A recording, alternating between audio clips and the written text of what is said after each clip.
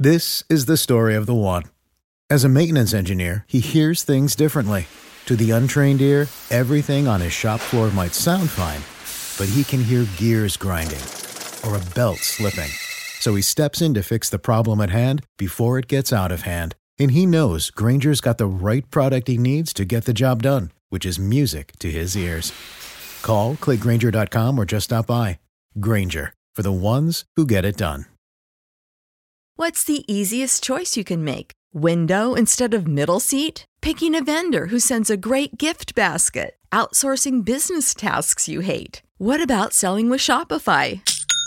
Whether you're selling a little or a lot, Shopify helps you do your thing, however you cha-ching. Shopify is the global commerce platform that helps you sell at every stage of your business. From the launch your online shop stage to the first real-life store stage, all the way to the did we just hit 1 million orders stage. Shopify's there to help you grow. Whether you're selling scented soap or offering outdoor outfits, Shopify helps you sell. Wherever and whatever you're selling, Shopify's got you covered. Sign up for a $1 per month trial period at shopify.com/try. Go to shopify.com/try now to grow your business, no matter what stage you're in. Shopify.com/try.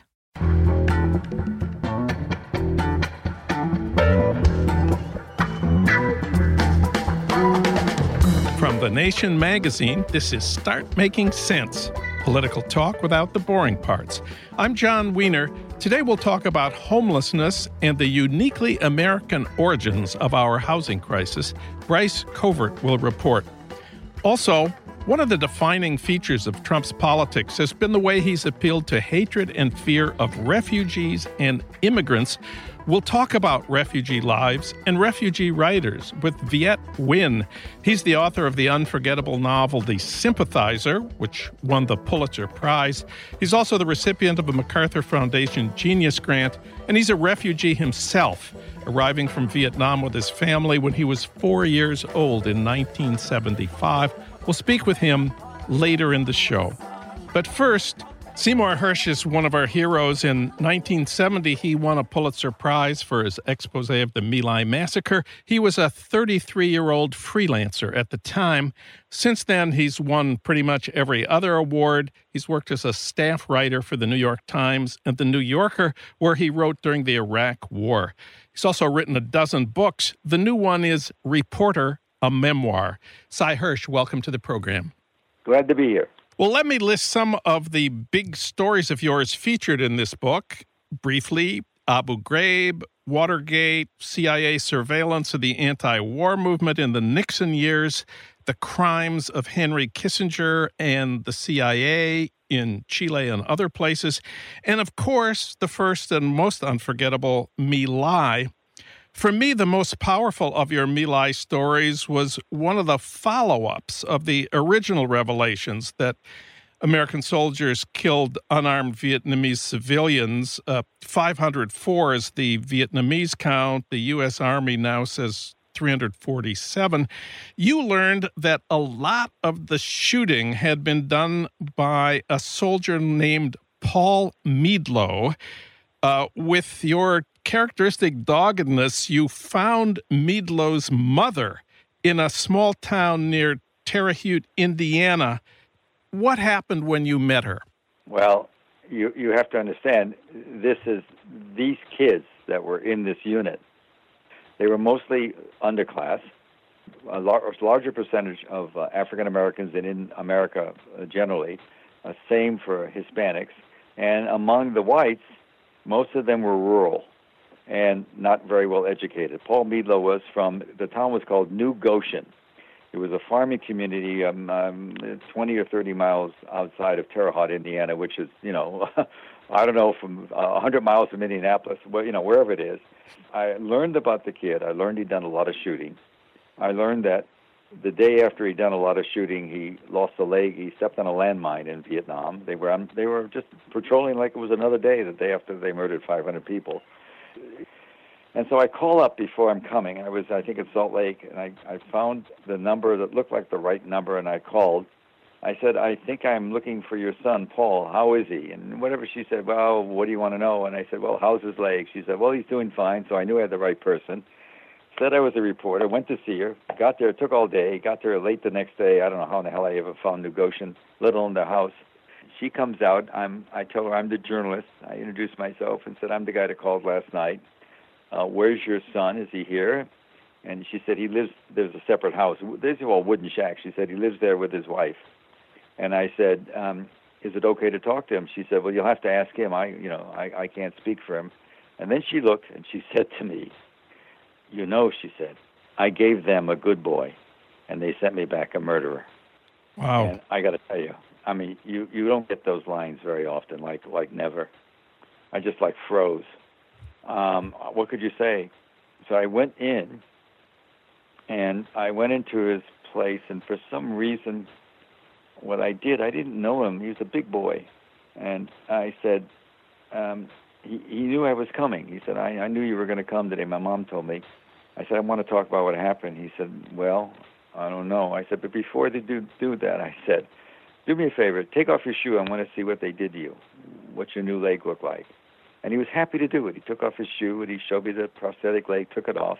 It took him months. I later learned 5 months in a hospital to recover from that terrible wound to his leg. I said, so tell me what happened. And he began to say, he began to tell the story of just shooting. He put seven or eight clips of 17 bullets and shot people in a ditch again and again and again. And Callie kept on saying, do it. Most of the other boys, equally as uneducated, the other boys did not shoot. Very few of the African-American guys, the black guys did. Most of them just stayed away. And same with the Hispanics. It was a white boy shoot. Let's go back to the beginning of your story. We're interested in how you got started. Were you the kind of kid in high school who edited the school newspaper and constantly got in trouble with the principal over the stuff you wrote? No, I never had anything to do with journalism. My father was an Eastern Europe from Lithuania. My mother was Eastern Europe from Poland. They weren't very much educated. They were sort of off the screen. I have a twin brother and two older sisters that were twins. I did a lot of sports. It was a perfectly ordinary, if lower middle-class life. There was always enough food to eat. My mother baked a lot. She communicated to my brother and me by food. My father just didn't communicate. He was sort of, I think, really unhappy at where he was in life. He was only in the 40s. He died at 49 of cancer. He smoked 3 or 4 packs of Lucky Strikes a day. And so I didn't have any intellectual role models, except that when I was about 12 or 13, I joined the Book of the Month Club. Huh. And I paid, I think, either $99 or $1 a month. And I always picked the nonfiction, monthly book. And half the time it was J. Edgar Hoover telling us about communism or somebody else like that. But the other half was stuff that I got into, the Habsburg monarchy, I remember, the Catholic Church, history about the China. They would get these goofy things every other month. And so I read a lot as a kid. I was always good in school. In your book, you write about your first job as a journalist at the City News Bureau in Chicago. One of the big lessons you learned there as a cub reporter came when you were a police reporter, and a call came in that a cop had shot and killed a suspect trying to escape. You rushed to the scene. What did you learn? And what story did you write? If you remember, there's a famous play by Ben Hecht called Front Page. Yeah. That's the City News. City News was full of aggressive guys, young guys, wanting to get hired by one of the Chicago papers or somewhere else who were going to spend a year covering police and fires and being the first people on the scene for the 4 dailies. And here I am covering the Chicago police midnight to 8. Not much goes on. Part of the time, the cops would bring us some dope they confiscated, some Mary Jane we called it. We'd smoke a joint and watch some of the SAG films they caught. Cops were pretty nice. I got along with the cops. And so I learned a lot. We had the police radio. We could listen to it in the station. 2 cops called in and said they have a suspect and he tried to get away and they shot him and we're coming in to do a report. So they were coming to the main downtown police station. Being energetic, instead of waiting for them to report, I ran down to the basement of the police station just to get the cops when they came in. And I happened to get there just as the squad car pulled in. and two beefy, obviously Irish, red-faced cops, overweight, got out. And one of their buddies said, "So you had a guy try to escape on you?" He said, "No." One of them said to his buddy, he said, "No, I told the get out of here, beat it," and I shot him, and I plugged him when he was going down an alley. And I heard it. Wow. I immediately disappeared from view. I didn't want the cop to know I saw. I heard that. Because this is Chicago, 1960. You did not mess around with the cops, except you do it procedurally. You don't stick your nose out. And so what I did is I called my editors. I had only been at the City News about 4 months. I called the day-night editor, whatever it was, and he said, "Do nothing." I said, "What are you talking about?" The guy said he shot him in the back. And my editor said, "It's your word against the cops. Distinct impression I was left with is not only would you not be able to confirm the story, you would be in big trouble for telling the story." So I waited a couple of days until I went in and got the coroner's report, sort of casually looked at a bunch of them, and sure enough, there were 3 holes in his back. And so then I called back and I said, "There's some evidence. This is really important." And the editor said to me, and you have to remember, I've only been there for about 6 months. The editor said to me, "You don't understand what you're doing. Forget about it. It's not going to happen. You're not going to write that story. We're never going to handle it." I felt very depressed because it was self-censorship. We had censored a good story. My editor censored. I was not powerful enough or smart enough to figure out a way to get around it. But I remember feeling this is not a perfect business. And you know what? I'm also not perfect because I went along with it. Well, let's talk about the world right now. A lot of people say we are now in a new golden age of investigative journalism. Not since the glory days of Watergate has there been so much to do and so many talented people doing it. I wonder if you agree. Nope, not at all. I didn't support for Trump. I don't support his views. I see him as the orange man. But I also see him, I also understand he was elected by a percentage of the people in the country. Maybe she got more votes, but he was elected. He won the election. He's president. But on the other hand, there's 2 new elements in the game. One is cable news, in which you have panel after panel and night after night, and the panels of journalists and reporters. Let's talk about the new Trump this. And the first 2 words you hear 90% of the time from the panelists are the most lethal words, I think, in the language today. I think. I don't care what somebody thinks. I want to know what they know. And so you have this layer of instant gratification, instant news, and the White House, no matter how much Trump may lie, the White House can release a 1-page document alleging something around the world, and CNN and MSNBC and Fox will have Crichton, I think. What do they call it? Crichtons? Things that go across the bottom of the page. Yeah. Breaking news. White House says 42 killed in Yemen raid. Nothing is checked. Everything's taken on face value. It cheapens the whole product. And so what you have now, this great division, we've always had a division in this country. What's new? So you have this incessant race to produce stories. There's no checking. It's just bam. It's just bam, bam, bam. And since Trump, whether you like him or don't like him, is catnip for the cable ratings and catnip for the number of subscribers that the New York Times tells us every 3 months they get, mostly online, because they're doing anti-Trump left, right, and center. So you get this complete dichotomy in the press corps. I can think I don't like Trump, and he scares the hell out of me. But I can also think, in some weird way, you can't underestimate him. He's a circuit breaker. He'll say yes to going to North Korea without knowing a goddamn thing about it because that's his style. And you can criticize him all you want for it, but the fact of the matter is he's going to go. And, whatever they need to do gets filled in later.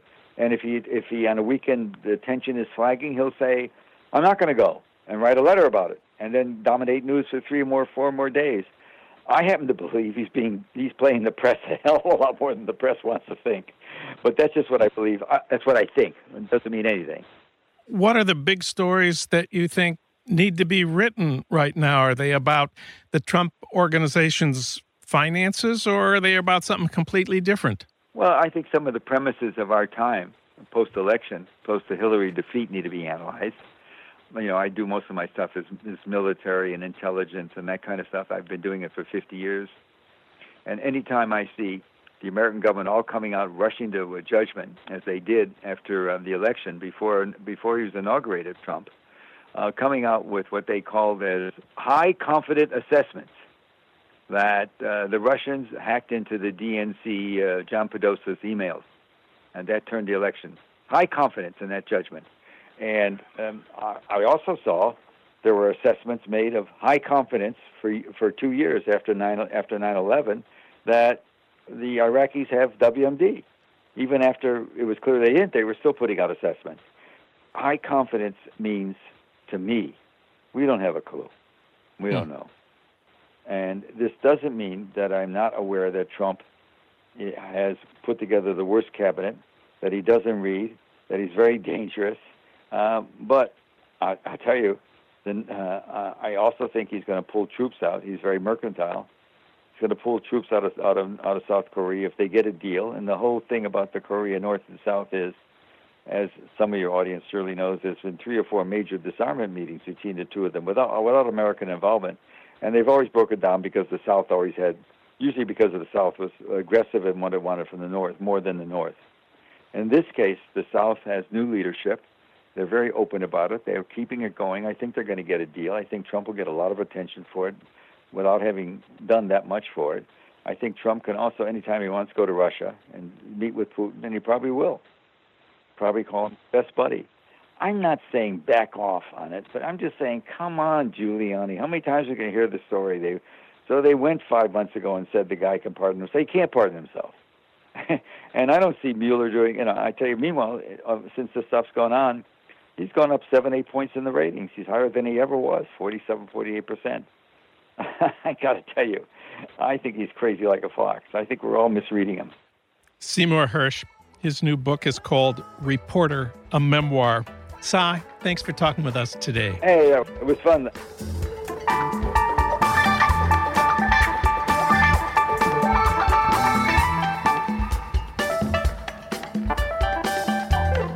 Now it's time to talk about homelessness in America. Nearly half of all renters can't afford rent, and over 500,000 Americans are homeless on any given night. How did we get here? For that, we turn to Bryce Covert. She's a contributing writer at The Nation, where she wrote the cover story for the new issue. She's also a contributing op-ed writer at the New York Times, and her work has also appeared in the Washington Post, New York Magazine, Slate, and other places.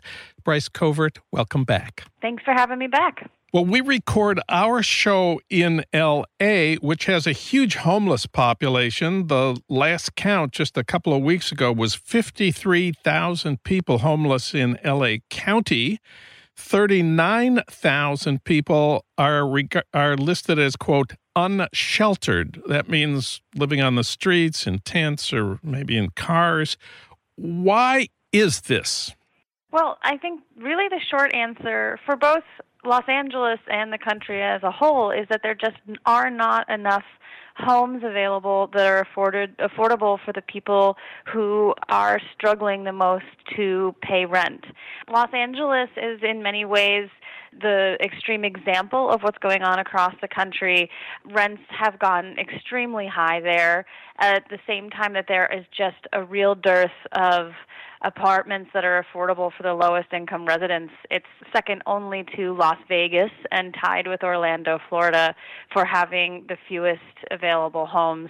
Again, this is a problem across the country. There is no place in this country where there are enough homes to meet the need of low-income families who are struggling to pay rent. But there's a lot of things going on in Los Angeles that has hampered and constrained the construction of both public housing and just affordable units generally. And so, Skid Row has become sort of notorious, but there are a lot of people who live in tents in those couple of blocks called Skid Row, and that's really the only place that they can go to sleep at night.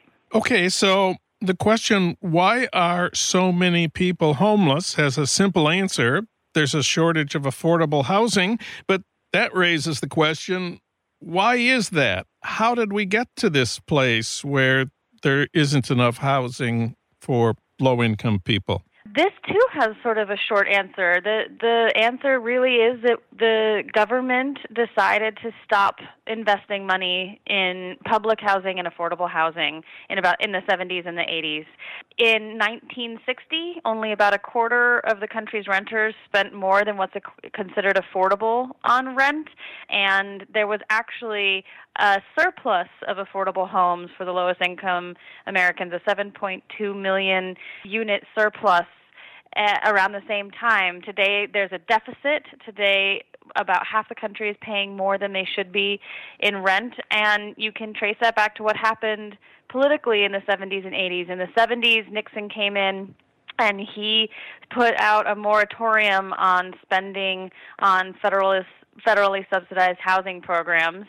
And then Reagan came in afterward, and instead of just keeping things at a standstill, he took the axe to the funding budget and just completely decimated it. It was cut by more than half under his tenure, falling from $83.6 billion in 1976 to less than $40 billion in 1982. And the truth of the matter is that really hasn't changed since. We've never really recovered that kind of funding. This is true under both Republican and Democratic presidents alike. We just don't put the resources toward it that we used to. And what that means is instead we're hoping that the private market is going to somehow be able to step in and fill the need of building and making available homes that are affordable to the lowest income people. And the math just doesn't work out there. Even if they wanted to, the costs are too high to build these kind of units and then rent them out for the kinds of prices that people can actually afford to pay.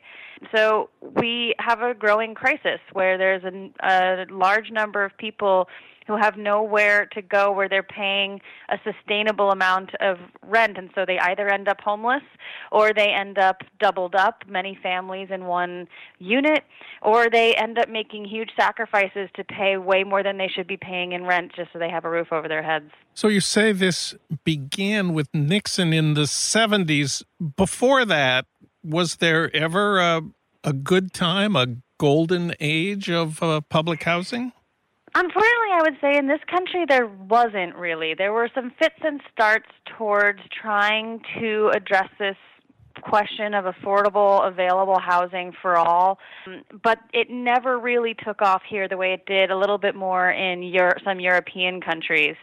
There was a glimmer of it during the New Deal. The Public Works Administration had out-of-work people get jobs through these New Deal programs, and one of the programs was to build homes that not only house the poor but also the middle class. And they were pretty decent. They looked nice. They had nice facilities. They had laundry. They had playgrounds. Some had libraries. They were pretty popular, but there weren't a lot of them. It wasn't really meant to be a national housing policy. It was more of an unemployment fixing policy. So people wanted to expand that and make that our housing policy in the 1930s, and there was a bill that eventually became the Housing Act of 1937 that really tried to do that. Originally, it would have provided public housing for both the poor and the middle class. The federal government would have had a lot of say over where housing got built and how it got built. It was supposed to be high quality, enough money poured into it that it was good housing.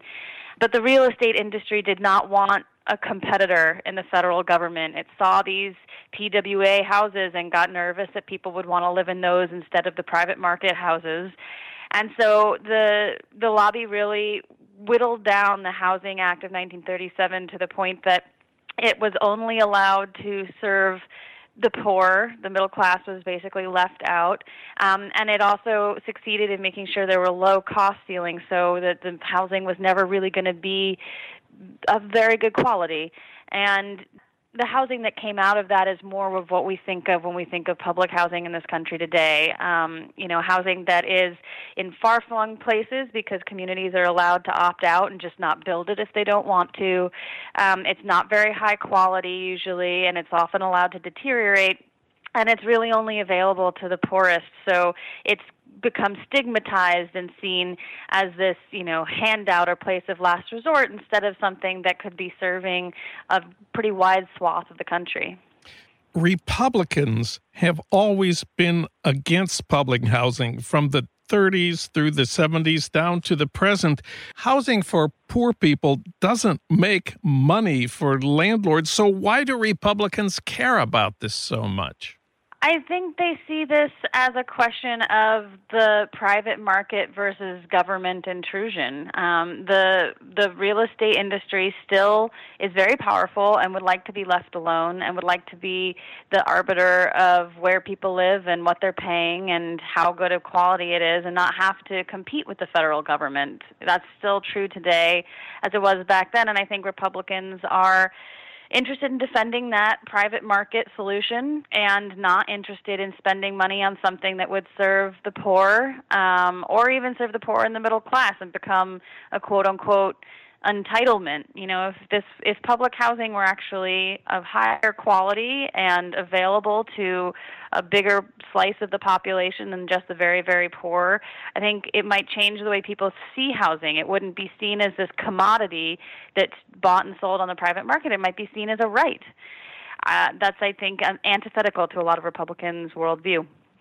To return to the homeless in Los Angeles, in the November 2016 election 2 years ago, L.A. voters approved a funding proposition, Prop HHH. 3/4 of L.A. voters approved it. This increased property taxes to raise $1.2 billion to build 10,000 units of permanent supportive housing.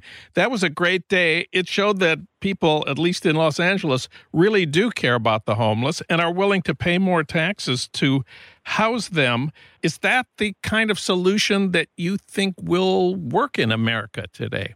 I think it's at least the kind of attitude that we need to see more of. And it is, you know, as much as Los Angeles can be held up as an example of the problem, I think politically speaking, it can also right now be held up as part of where the winds are changing. But it's also in many ways a drop in the bucket compared to the need.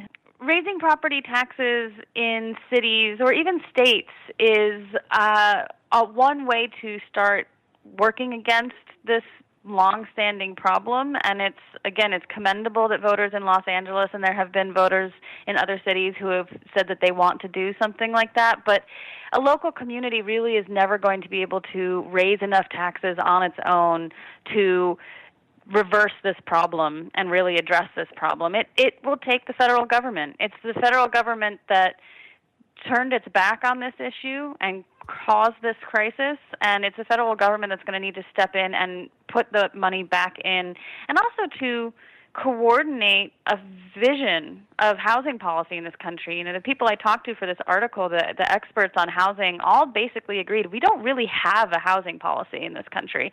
We have a private market that mostly does what it wants, and then we have some very paltry funding for public housing and vouchers and things like that. And then some local communities try to do more, but we are not really coordinated. There's no vision for how do we make sure that in one of the richest countries in the world, every citizen has somewhere to sleep at night.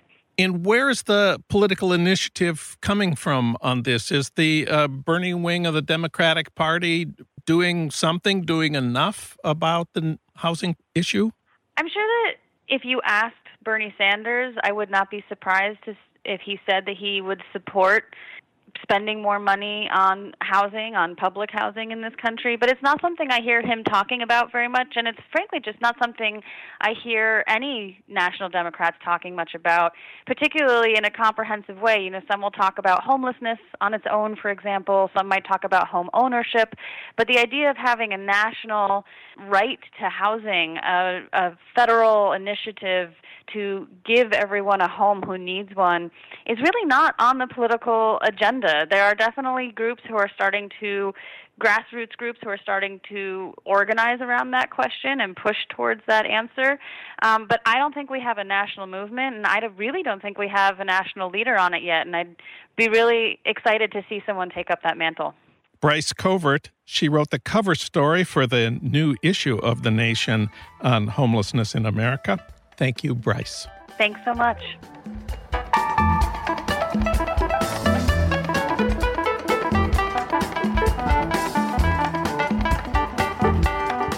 Well, one of the defining features of Trump's politics, it's no secret, has been the way he's appealed to hatred and fear of refugees and immigrants. Now, refugee writers and refugee lives are featured in a new book. It's called The Displaced, and it's edited by Viet Nguyen. He's the author of 3 books, including the unforgettable novel The Sympathizer. It won the Pulitzer Prize. He's the recipient of a MacArthur Foundation Genius Grant, and he was selected as a member of the American Academy of Arts and Sciences, along with Ta-Nehisi Coates, Sonia Sotomayor, and Barack Obama. He also teaches at USC, where he's Arnold Chair of English Comp Lit and American Studies and Ethnicity. Last time we talked to him here, it was about The Sympathizer. Viet Nguyen, welcome back. Thanks for having me back, John. And congratulations on the Academy appointment. Isn't that weird? Strange to have my name mentioned in the company of those other names that you. Well, alphabetical order puts you right next to Obama. It's a great thing. Well, let's see if the seating chart works out the same way. Well, you insist on being called a refugee and not an immigrant. Why is that? The immigrant idea in America is very strong. Right? We call ourselves a nation of immigrants, and it's a part of our mythology that immigrants come here and they achieve the American dream. And I think even at this moment in history where the xenophobic feelings in American society that have always been there are reaching another peak, even those people who don't like immigrants nevertheless believe in that immigrant idea. Like, of course, immigrants would want to come to the United States because we're awesome. But refugees are different. Refugees are unwanted where they come from. They're unwanted where they go to. They're a different legal category. They're a different category of feeling in terms of how the refugees experience themselves. And they're a much more despised category even than immigrants for so many people in the United States. So it's very easy for someone like me to pass himself off as an immigrant, to pretend to be an immigrant, but I feel like I'm doing a disservice. I feel like I'm not speaking the truth, and I feel that it's necessary for people like me who have benefited from being a refugee to acknowledge our existence as such and to advocate for the refugees today. Well, I looked up some of the statistics on refugees today and about Trump's current policy. Last September, Trump slashed the cap on refugees admitted to the United States. Under Obama, the target was 110,000.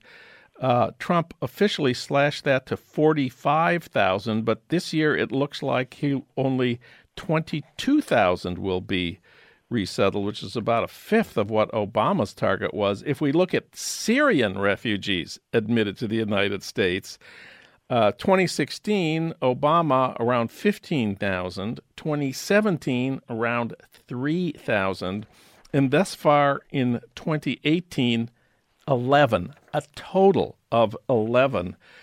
You became a refugee in 1975. You were 4 years old. What's the story there? How did that happen? Well, my parents were fleeing from the Vietnam War, and they were obviously from the southern side, so they were among the losing side. And so along with 130,000 other Vietnamese people who were afraid of communism, they decided to flee the country, and they were among the lucky ones who managed to get out, because I think the CIA was estimating there was about 1 million South Vietnamese people who had some kind of affiliation with the United States who really wanted to leave and couldn't. So this 130,000 group of population ended up in the United States in one of 4 refugee camps, and my parents and I ended up in Fort Indiantown Gap in Pennsylvania. And that's where my memories begin, in a refugee camp, being taken away from my parents, because in order to leave one of these camps, you had to have a sponsor. Well, one sponsor took my parents, one sponsor took my 10-year-old brother, and one sponsor took 4-year-old me, which, when you're 4 years old, it's very traumatic to be separated from your parents. And I speak now as a father of a 4-year-old son, and looking at him, I see myself, and I just imagine how painful that experience would have been for me and for my parents.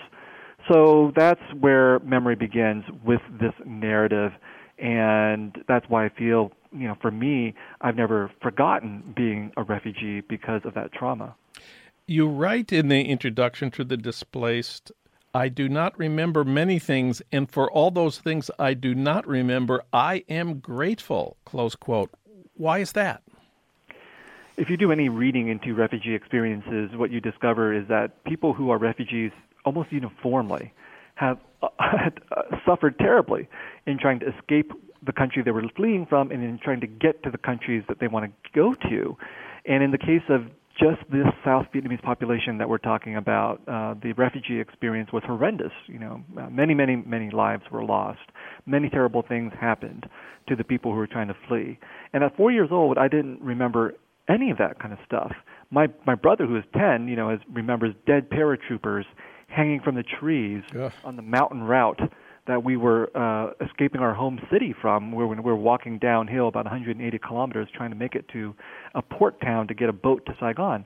And that mountain route, from the research that I've done as an adult, was clogged with tens of thousands of civilians and all their vehicles and property, and tens of thousands of South Vietnamese soldiers fleeing as well. It was a nightmare. So no one who's been through that experience has ever forgotten it. And those are traumatic, terrible things to have witnessed. So that's why I'm thankful that I don't actually remember these things myself, and I have the luxury of reconstructing them from other people's memories. You say that refugees like you and your family in America today are both invisible and hypervisible. Please explain what you mean. Well, by that I mean we share a situation that is completely common for just about any minority or marginalized population in this country or in any other country. We're invisible in the sense that people, the rest of America, doesn't know about our existence and doesn't care to know about our existence. So when my book started to come out, for example, The Sympathizer, I've had many people come up to me and say, well, we were there in 1975 or the 1970s when the Vietnamese refugees started coming to town, and we knew nothing about them, and we never cared to ask. We were invisible, but we become hyper-visible when we become a problem, when we become gangsters or when we become visible as welfare cheats and things like that. But there's no in-between. We're not allowed the luxury of just being normal, just being visible, like everybody else in majority American society. And so we fluctuate then between never being seen and only being seen as a problem. You have a wonderful sentence about being a writer about refugees. I keep my tattered memories of being a refugee close to me. Why is that? I think it's easy for people who have undergone some kind of terrible loss or some kind of terrible experience to forget about these things, although it's not easy. It's desirable for them to do so. So I've actually met quite a few refugees who don't acknowledge that they are refugees. They just call themselves immigrants, because again, it's easier to call yourself an immigrant. If you call yourself an immigrant here, you fit. People will want to hear your heartwarming story about getting to this country and succeeding. If you say you're a refugee, that's the quickest way to kill a cocktail party conversation because people can't relate to that. So that's why I keep those tattered memories close to me, because number one, it's important to do this work of reminding other refugees and other Americans that we exist. But number two, it makes me empathetic. It makes me feel for these new refugees and what they're going through.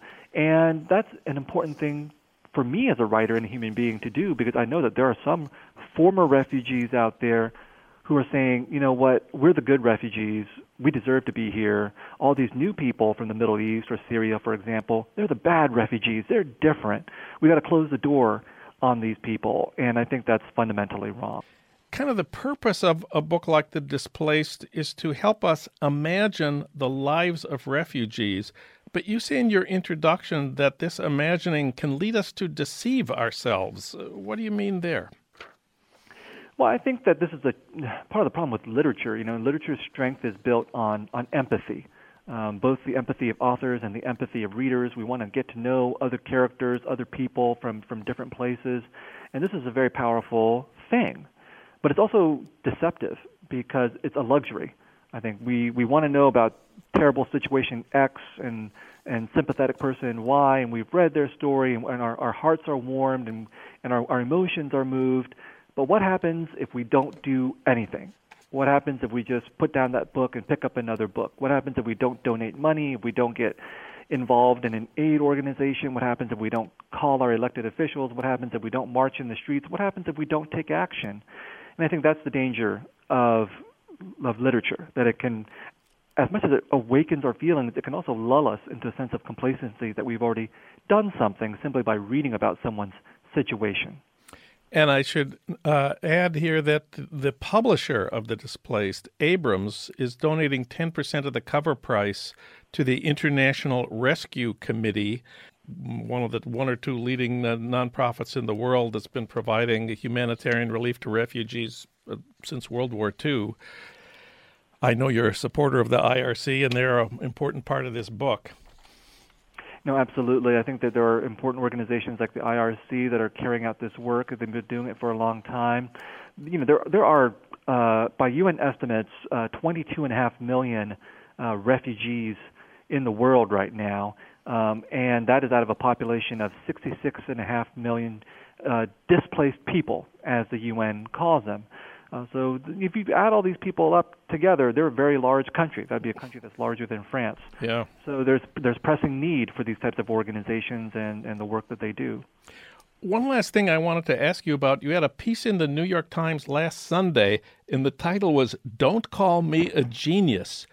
You, of course, are the winner of what is usually called, in fact, we just called it in introducing you, a MacArthur Genius Grant. Why don't you want people to use that word to describe you? Well, first of all, let me just say I didn't write that title. Okay, the whole piece is actually about the problems with genius. Not that I don't want to be called a genius, but you know, it's about this idea that when we say genius nowadays in our society, we're typically talking about some individual of remarkable talent or achievement. And in my case, you know, it's related to the label that's often put upon someone like me, a writer from a minority or marginalized community. I have been called a voice for the voiceless. Yeah. Many writers like me have been called that, and a voice for the voiceless is just this kind of thing that we trot out whenever someone is writing about an experience we don't know anything about, and that's meant to be a compliment, you know, that this person is exceptional, and that's why it's dangerous. My work is made possible by all these social and political struggles, by Asian Americans, by African Americans, by so many other people that have created the space for someone like me not to be persecuted or discriminated against simply by the fact of my own existence. And I come out of an Asian American community, Vietnamese American community, whose struggles, again, have made it possible for me to do the work that I do. And I don't think of myself as a voice for them who are voiceless people, because they're actually all really, really loud. I think that my work is aligned both with literature but also with these social and political movements whose goal is, yes, to get more voices out there, but really to transform the conditions of our society so that we don't have voiceless people anymore. And that's a really long-term struggle that we're engaged in. The long-term struggle. The book is The Displaced, Refugee Writers on Refugee Lives. It's edited by Viet Nguyen. Viet, thanks for talking with us today. It's been great having you on the show. Thanks so much, John.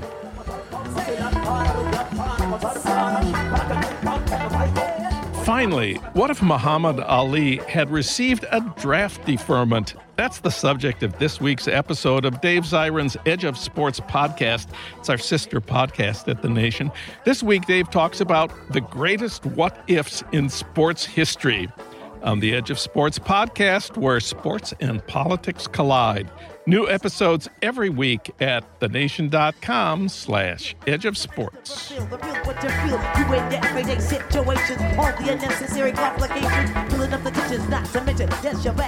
Start Making Sense, the Nation podcast, is co-produced by the LA Review of Books and recorded at the studios of Emerson College, Los Angeles, located in the heart of Hollywood, with technical assistance from Justin Allen. Our recording engineer is William Broughton. Alan Minsky is our senior producer. Frank Reynolds is our executive producer. Annie Shields is The Nation's engagement editor. Katrina Vanden Heuvel is editor and publisher of The Nation. Our theme music is from Barcelona Afrobeat, licensed by Creative Commons. Find out more about Start Making Sense at thenation.com and subscribe to Start Making Sense wherever you get your podcasts, at iTunes, Stitcher, Spotify, and now at Google Play. I'm John Wiener. Tune in to Start Making Sense next week for more political talk without the boring parts.